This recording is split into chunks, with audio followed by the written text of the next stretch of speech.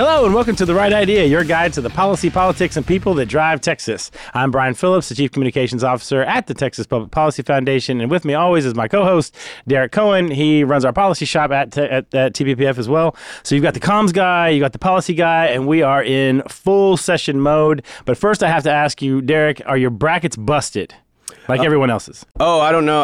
As long as nobody's going to go into the archives and look it up, I don't know what you're talking about. I didn't do a bracket. How did your Cincinnati Bearcats do this year? Did they make it to the tournament? They made it to a tournament. They got that going on. Same with Michigan. So the Hawaii Invitational or something. Yeah. I was about to say, hey, don't sleep on Chaminade. No, all that to say is the brackets are in I think a state of disrepair would probably be a charitable estimate. Luckily, the pain seems to be felt specifically in my family group. The pain seems to be pretty universal. Well, I actually like it when the brackets get busted because then you can just enjoy the games. You can just sit back and watch. And it's nice to have, our whatever, somebody's Texas Longhorns still in Sweet 16. So there's a lot of folks obviously around here that are excited to watch the game. So looking forward to that this weekend so we can just tear up the brackets. Nobody's going to win any money.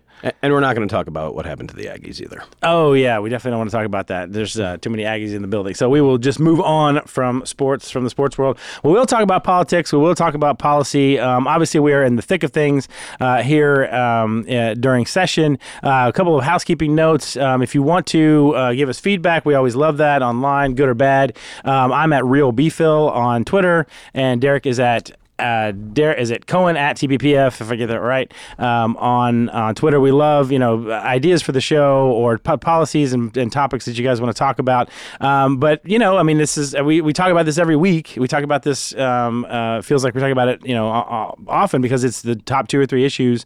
We'll just jump right into your Ledgeland report on what's going on in session right now. School choice right now, as we speak, is still going on in the Senate Education Committee. What's going on at the Capitol? Yeah, well, it's funny you mentioned that we're in the thick of it because on Tuesday that was the halfway line. So we got all everything that has gone before. Now we get to do it again. But the funny thing is, work distribution wise, we're probably only about, I would say, 30% of the way done work wise. Just because how the next several months are going to be loaded. So you mentioned school choice. That was a big hearing yesterday.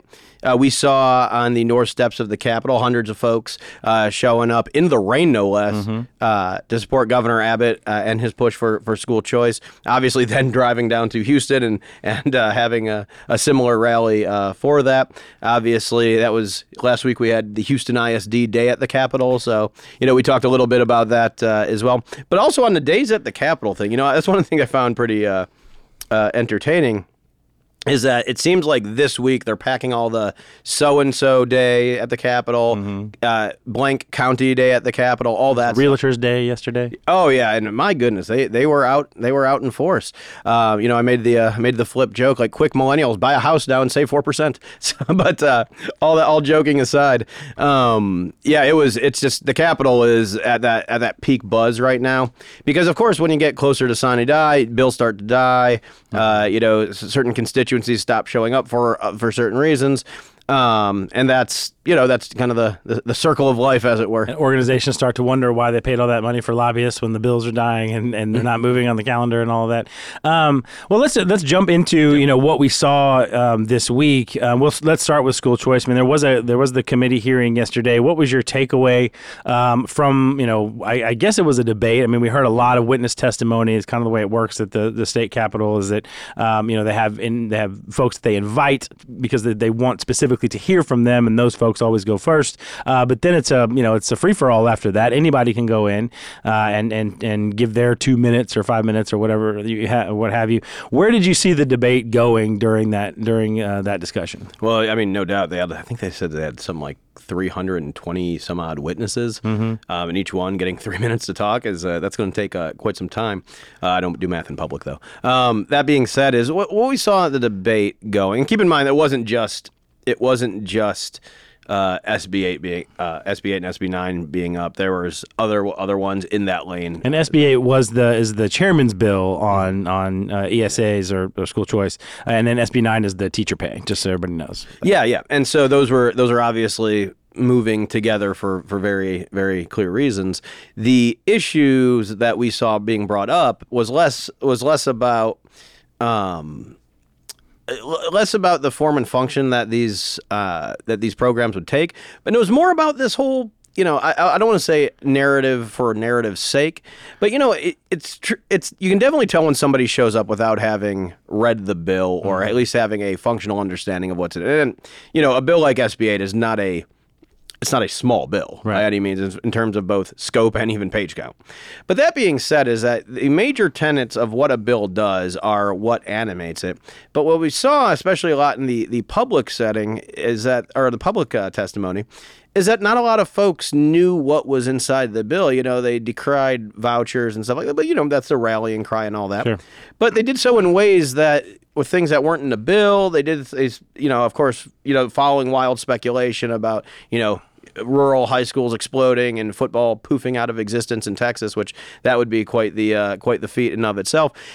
We heard those particular stories, but the thing is, it was never countered, or at least counterbalanced by the people that were expositing them, from the folks that were saying, like, no, I'm in this school right now and it's horrible and I am locked in and there's nothing I can do. Mm-hmm.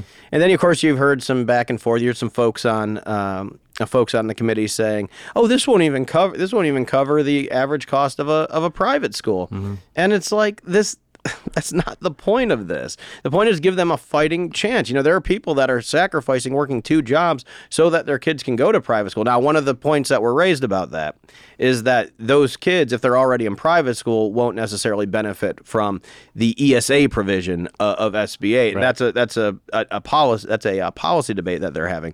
But there's a million other things in SB 8 that improve the quality of education. We talked about the 4-tier model of how education is supposed to work here. This does that. Mm-hmm. This does that. So even if this does not facilitate your child going to a different school, which goes a really long way to doing that, even if it doesn't, it has many other features that would actually strengthen education. Right, and that's the Parents' Bill of Rights part that the governor's been talking about, and that folks up there have been talking about. Certainly something that TPPF has been talking about. This idea that if you read the bill, it's all right there in plain English. You have a right there. You have transparency. You have a right as a parent to know what your kids are going to be learning. What are the materials that they're going to be learning? And you shouldn't have to. It shouldn't take 6 months and levels of bureaucracy in order for them to give you those materials. If they're giving them to your kid on Monday, you should be able to access that and know what they are, and know what those things are. And that's actually a good jumping off point for another interesting hearing that we saw this week with Jared Patterson's HB 900, the Reader Act. Mm-hmm. And this is the bill dealing with inappropriate materials, adult materials, highly sexualized materials that are available to children in schools. Yes. And you saw that one, again, following the same similar trajectory where folks were coming in and testifying, usually part of an interest group, like, say, the Texas Library Association, about that. And I mean, interest groups are interest groups. Technically we are as well. We advertise very strongly what our animating principles are.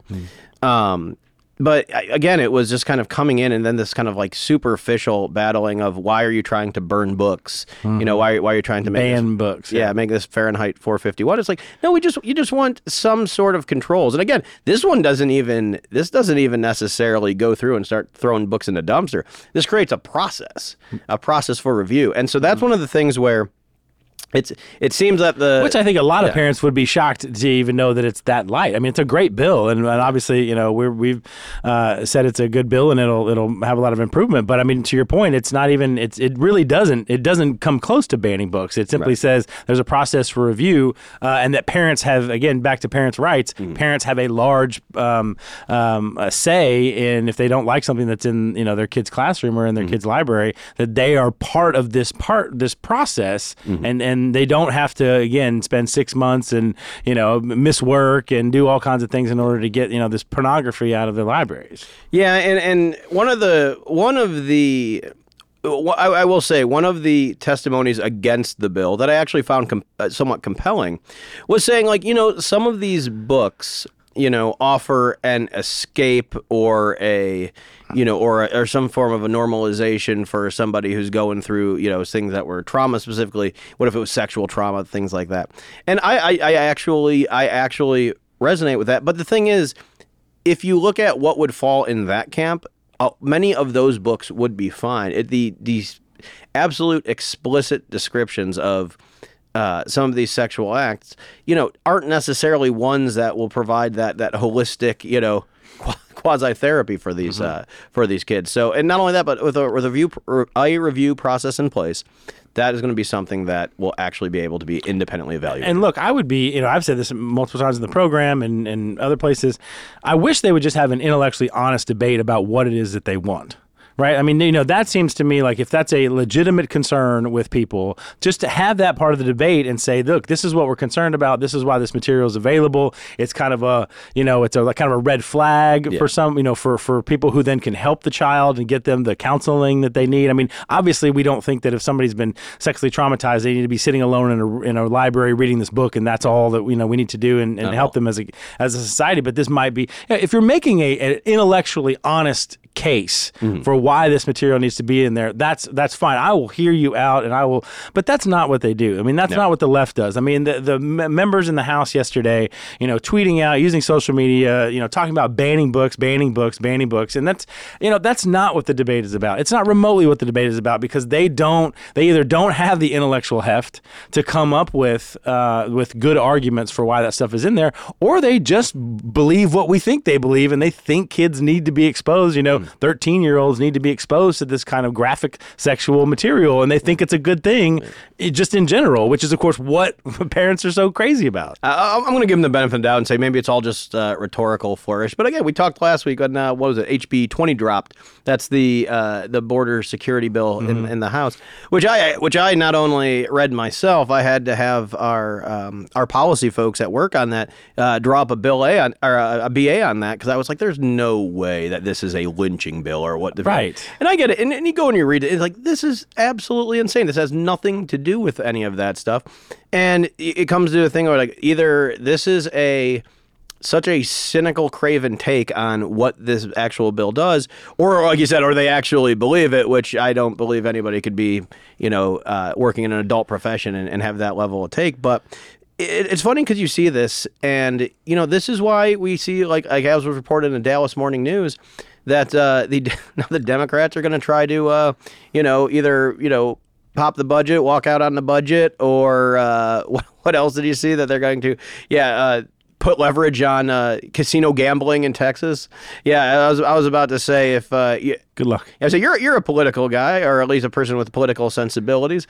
You understand that saying, we were going to give you property tax relief, but instead we're going to, we're going to hold the budget up because we feel that kids should be able to go undergo surgeries, gender modification surgeries. Yeah, I mean, and that's the other thing. Back to that point. I mean, whether it's HB 20 and the immigration border security issue, and them framing it as, oh, well, this means that this police force is going to kick down grandma's door and deport her, which of course is not the case.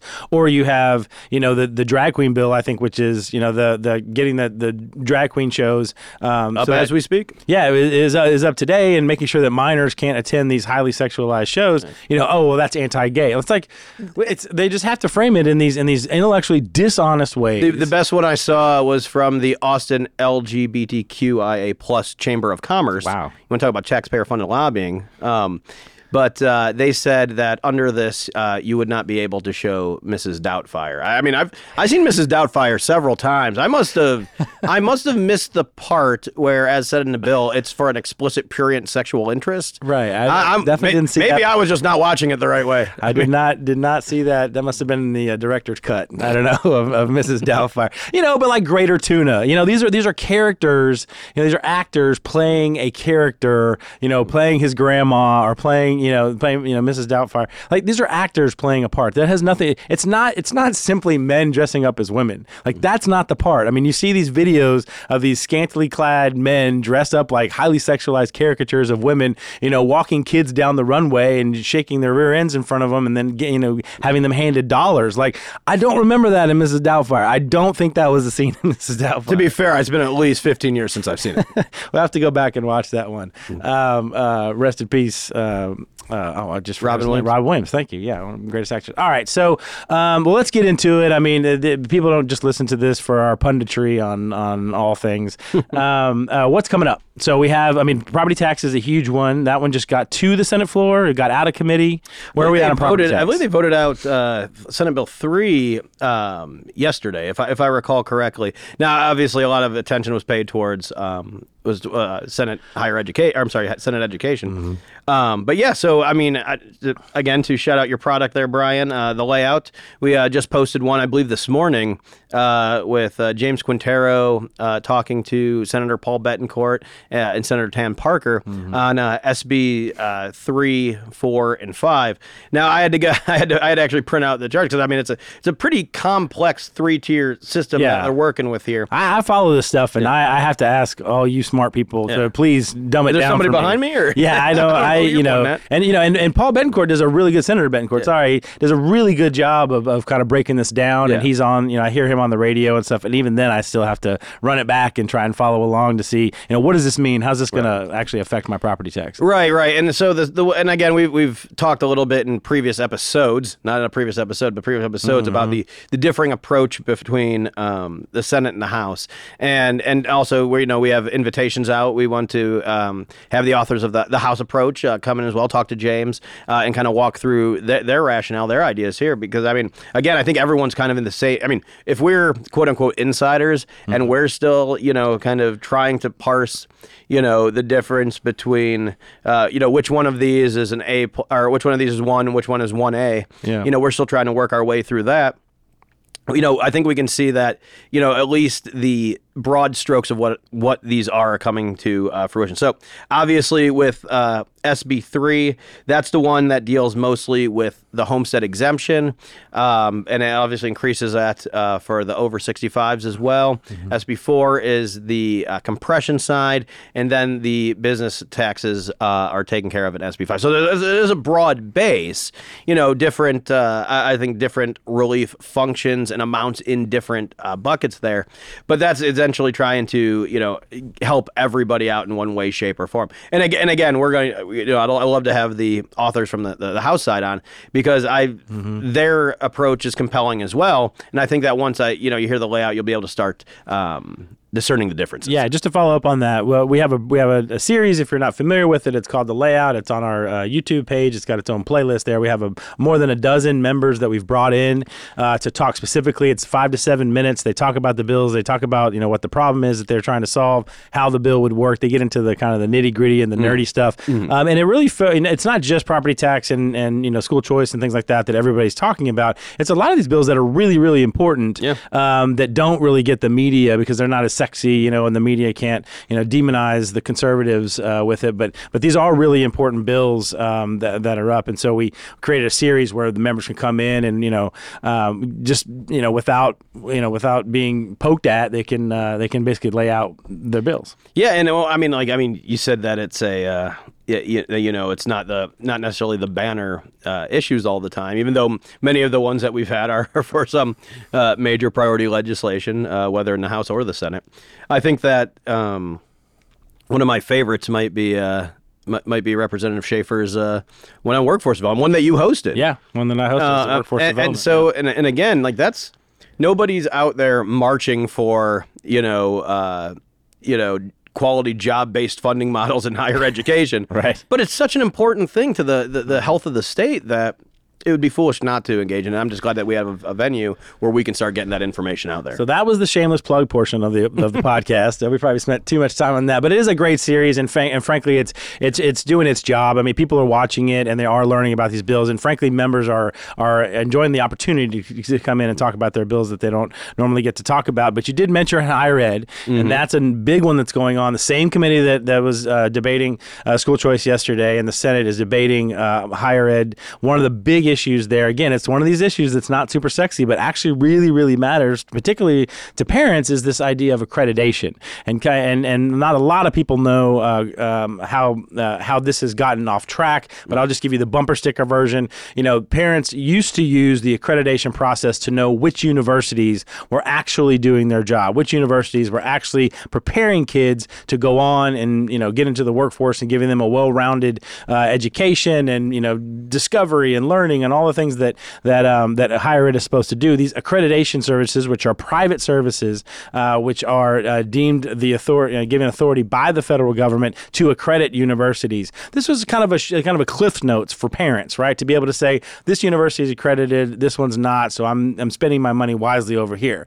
Jump to today, not surprisingly, a lot of these accreditations services have now gone woke, and instead of just simply validating and verifying that these are good, worthy academic institutions, are now using their power to accredit in order to force, you know, social change or faculty changes, or you know, or approach to hiring, using their authority with being able to accredit or not accredit a university to push more of this woke ideology. And so that is happening, unfortunately, across the country.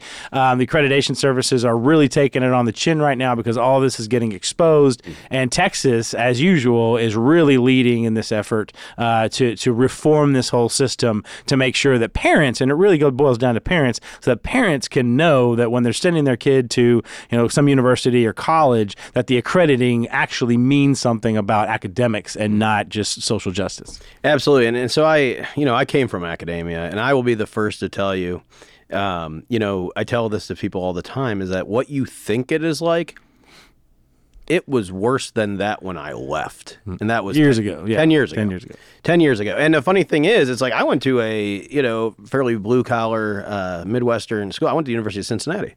And, you know, that's not Sarah Lawrence. That's not Brown. That's not Vassar. Yeah, right.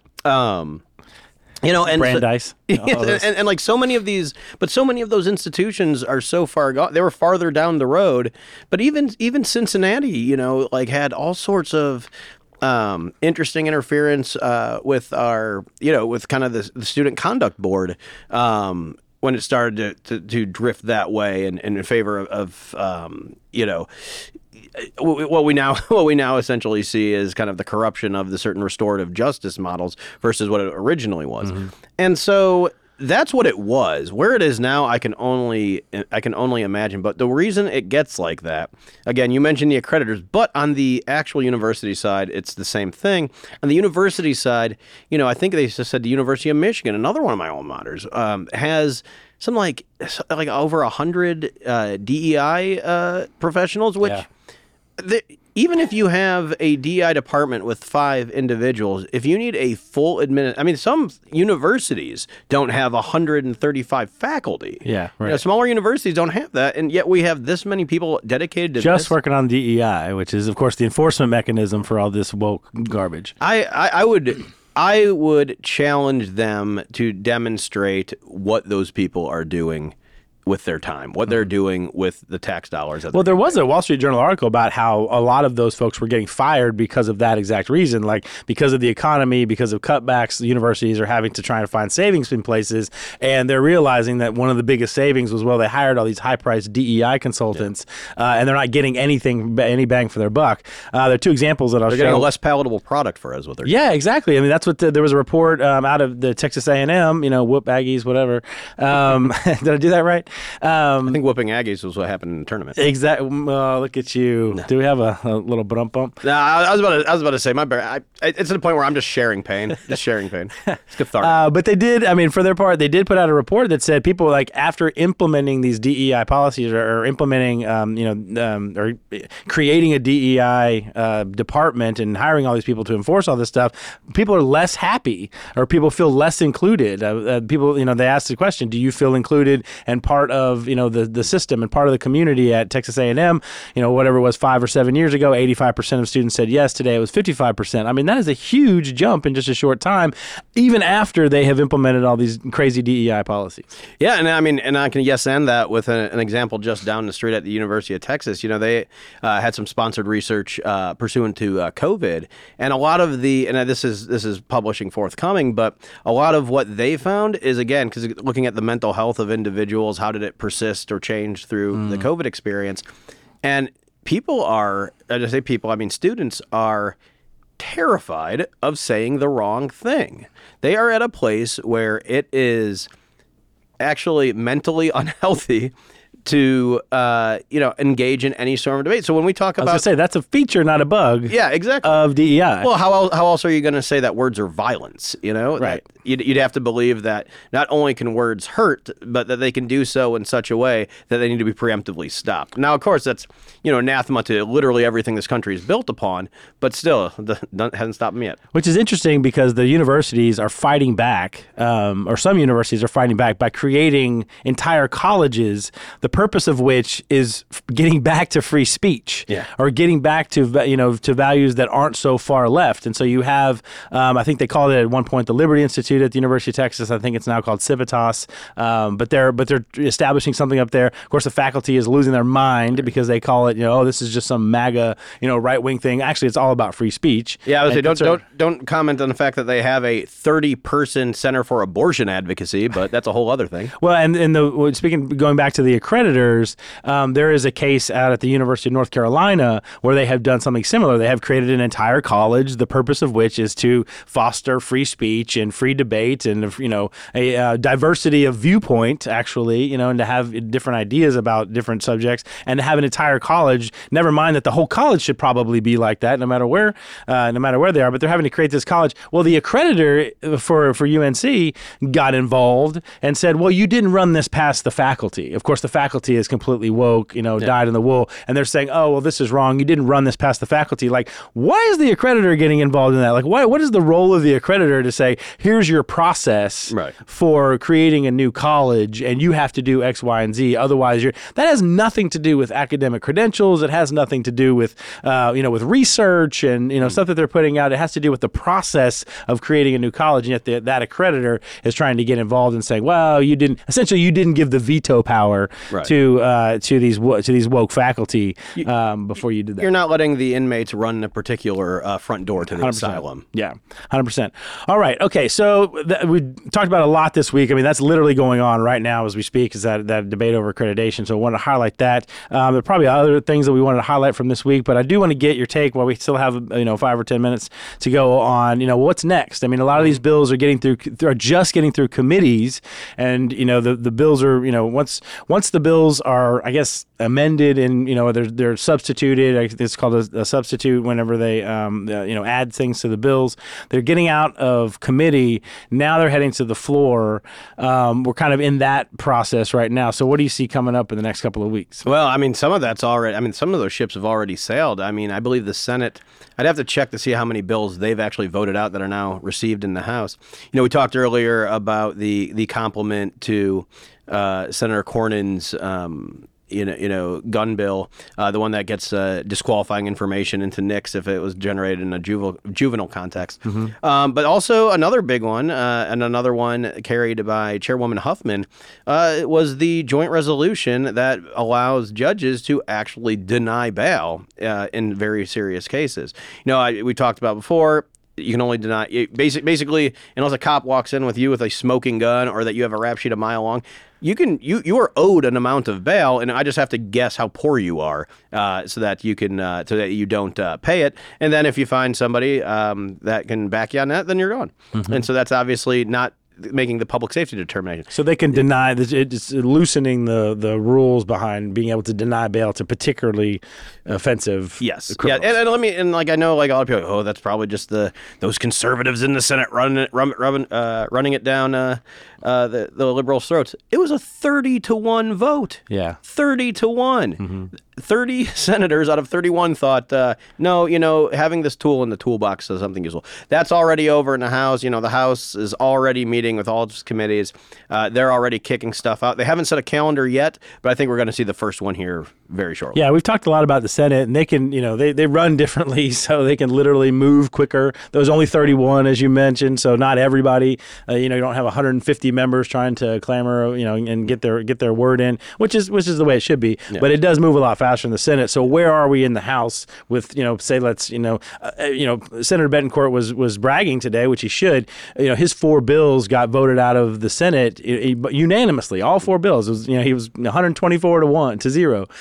So all of those go to the House. Kind of, how does that process take place, and what's the timing? Well, if you look online on let's just say SB3 or what have you, if you look online, it'll say received by the House. So now what happens is it needs to be referred. Now, one thing that can happen is that it doesn't necessarily get referred. Referred to a committee. Referred to a committee, yes. Okay. Or they can wait till whatever the House now for SB3 is a bad example of this because there is no House analog of that. Again, because the House has a different approach to how they want to tackle the property tax issue. But let's just say that there was an SB3 in the House, in HB3. Okay, that's not a real number. Actually, HB3 is another funding bill, but it's for school safety. Right. Chairman Burrows, which is actually a really good bill. All that to say is, let's say there was a counterpart to it in like a 1-to-1 match. Yeah, let's say it was a House bill. They could actually pass the House bill through the committee, lay out the Senate bill, or set it to a calendar, and then on items eligible, lay out the Senate bill. So in that case, the Senate bill technically would not have been voted on in that committee, but since it's the same, substantive content, they could vote that out. Now, if there was any change, then I don't want to go too far in the weeds, but if there was any change. That's what we do here. We get in the weeds. It's all good. That's why we have this program. Buckle up. You ready for some nerd stuff? Yeah. But what they would do is, let's just say that they do move, or like they say, okay, we are going to do the Senate bill model. They do move Senate Bill 3 through the committee. They change it. They go, okay, but I want it to reflect, you'd have to do a separate bill for this, but let's just say they put valuation caps in there somehow. I mean, it wouldn't be germane, but let's just suppose they did that. And then that gets through the floor, gets voted out and sent back. So now we have SB3 that got voted out of the Senate and SB3 that got voted out of the House. 2 radically different bills. What do we do then? So that's what it'll go to then, the originating chamber, and they will have to vote whether to concur with it or to confer with it. So in other words, if they concur with it, they go, those changes are fine. Let's send it to the governor. If they want to go to a conference committee, then they pick 5. It's usually the bill author and their 4 closest friends. And then the House picks 5, and then they come together and they negotiate that. And then they have to vote to adopt the conference report, so that, again, is the final vote on that bill in that chamber. So the conference report goes all back to the House and the Senate. Yeah. If they both vote, if they vote for it, then those will be identical. And they both have to approve it one final time. Okay. So obviously a lot of controversial big bills going on in the Senate that we've talked about. What's going on in the House? What are the big issues that are going on in the House? I got to say, and not only because I think that we've seen a lot of great leadership on this, but some of our folks have been really helpful on it too. I think the tech agenda is looking really, really good in the House. So we had issues, and this is protecting kids online. This is data privacy, broadband issues. All of that is looking good. And the broadband bill. I mean, that's something that we'll have to pick up, because it's a broad bill, so to speak. So that's something that needs to be analyzed. But on the matters of data privacy, HB4, keeping kids safe online, HB18, we essentially have seen those not only been given a hearing. HB4 will probably be one of the first ones set to a floor debate. And we've seen it was a very, very positive hearing on on those bills. Maybe some interested parties might not have thought it was as positive. But that being said, is the speaker's tech agenda is like the social media companies who are going to have to regulate or be forced to regulate some of their content.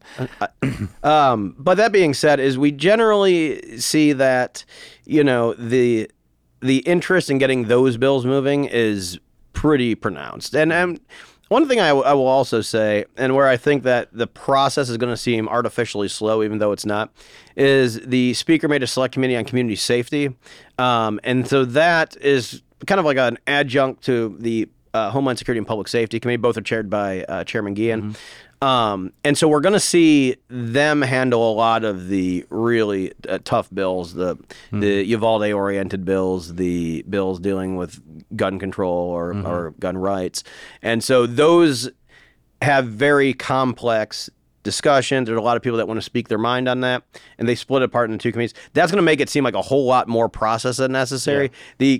The other side of that would be keep them in the same committee and have hearings go till 10 a.m. the next morning. As big of an issue as that is, as tragic as Uvalde was, it is true. You haven't really heard much about the reforms on that, but there will be a major debate on that. I mean, the folks that we talk to up there, have always asked for ideas, coming up with good reforms that, both keep kids safe, keep the schools safe, but there's some controversial ideas, getting, guns on campus and having, former cops be able to, carry on campuses and things like that. So it hasn't really bubbled up quite yet because of all these other property tax and things issues, but it's coming. You make a really good point. It's the sobriety of the debate right now, and I think that is which is encouraging, right? Yeah, because this is obviously a very serious matter, and in doing so, you do have a couple members in either chamber who are making it about them.